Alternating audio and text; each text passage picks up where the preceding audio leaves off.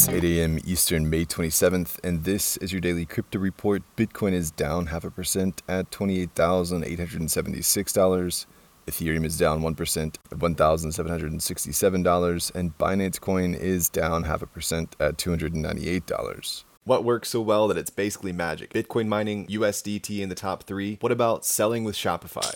Shopify is the global commerce platform that helps you sell at every stage of your business. From launching your online shop to, did we just hit 1 million orders? Shopify is there to help you grow. From their all-in-one e-commerce platform to their in-person point-of-sale system. Wherever and whatever you're selling, turn browsers into buyers with the internet's best converting checkout, up to 36% better compared to other leading commerce platforms. Sell more with less effort thanks to their new AI solution, Shopify Magic. My favorite thing about Shopify is no matter how much you want to grow, they have the solutions you need to take control and level up your business. Shopify powers 10% of all e-commerce in the US and millions of other entrepreneurs across 175 countries. Plus, Shopify's award-winning help is there to support you every step of the way. Businesses that grow with Shopify. Sign up for a $1 per month trial period at shopify.com/DCR, all lowercase. Go to shopify.com/DCR to grow your business, no matter what stage you're at. Shopify.com/DCR.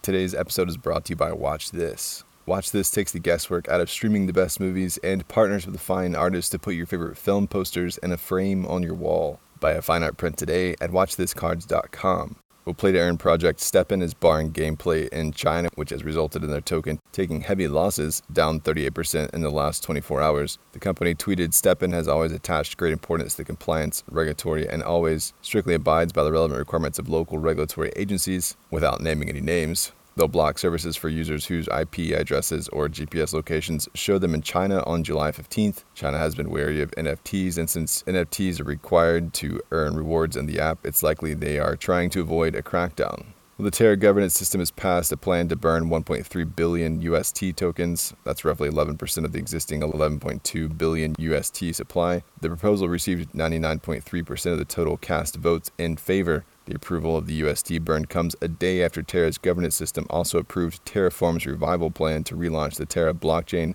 and create Luna 2.0 tokens. Well, exchanges in Latin America are laying off staff. Bit reportedly cut staff 45% due to industry downturn. The company is shoring up efforts in Argentina, Mexico, and Peru, and putting expansion plans on hold, while Bitso has also laid off employees, despite rounds of funding and over 4 million users across Mexico, Argentina, Colombia, and Brazil. Over 520 million in liquidations have been caused by the price sag of major cryptos in the past couple of days. Recently, with Ether making up almost half. And finally, Netflix has launched an NFT scavenger hunt for US viewers of Love and Robots, where they interact with the QR code on the platform and are able to mint if they have an OpenSea account and use MetaMask or Coinbase wallets. That's all for us today. Visit us at dailycryptoreport.io for sources and links, and listen to us everywhere else you podcast under Daily Crypto Report.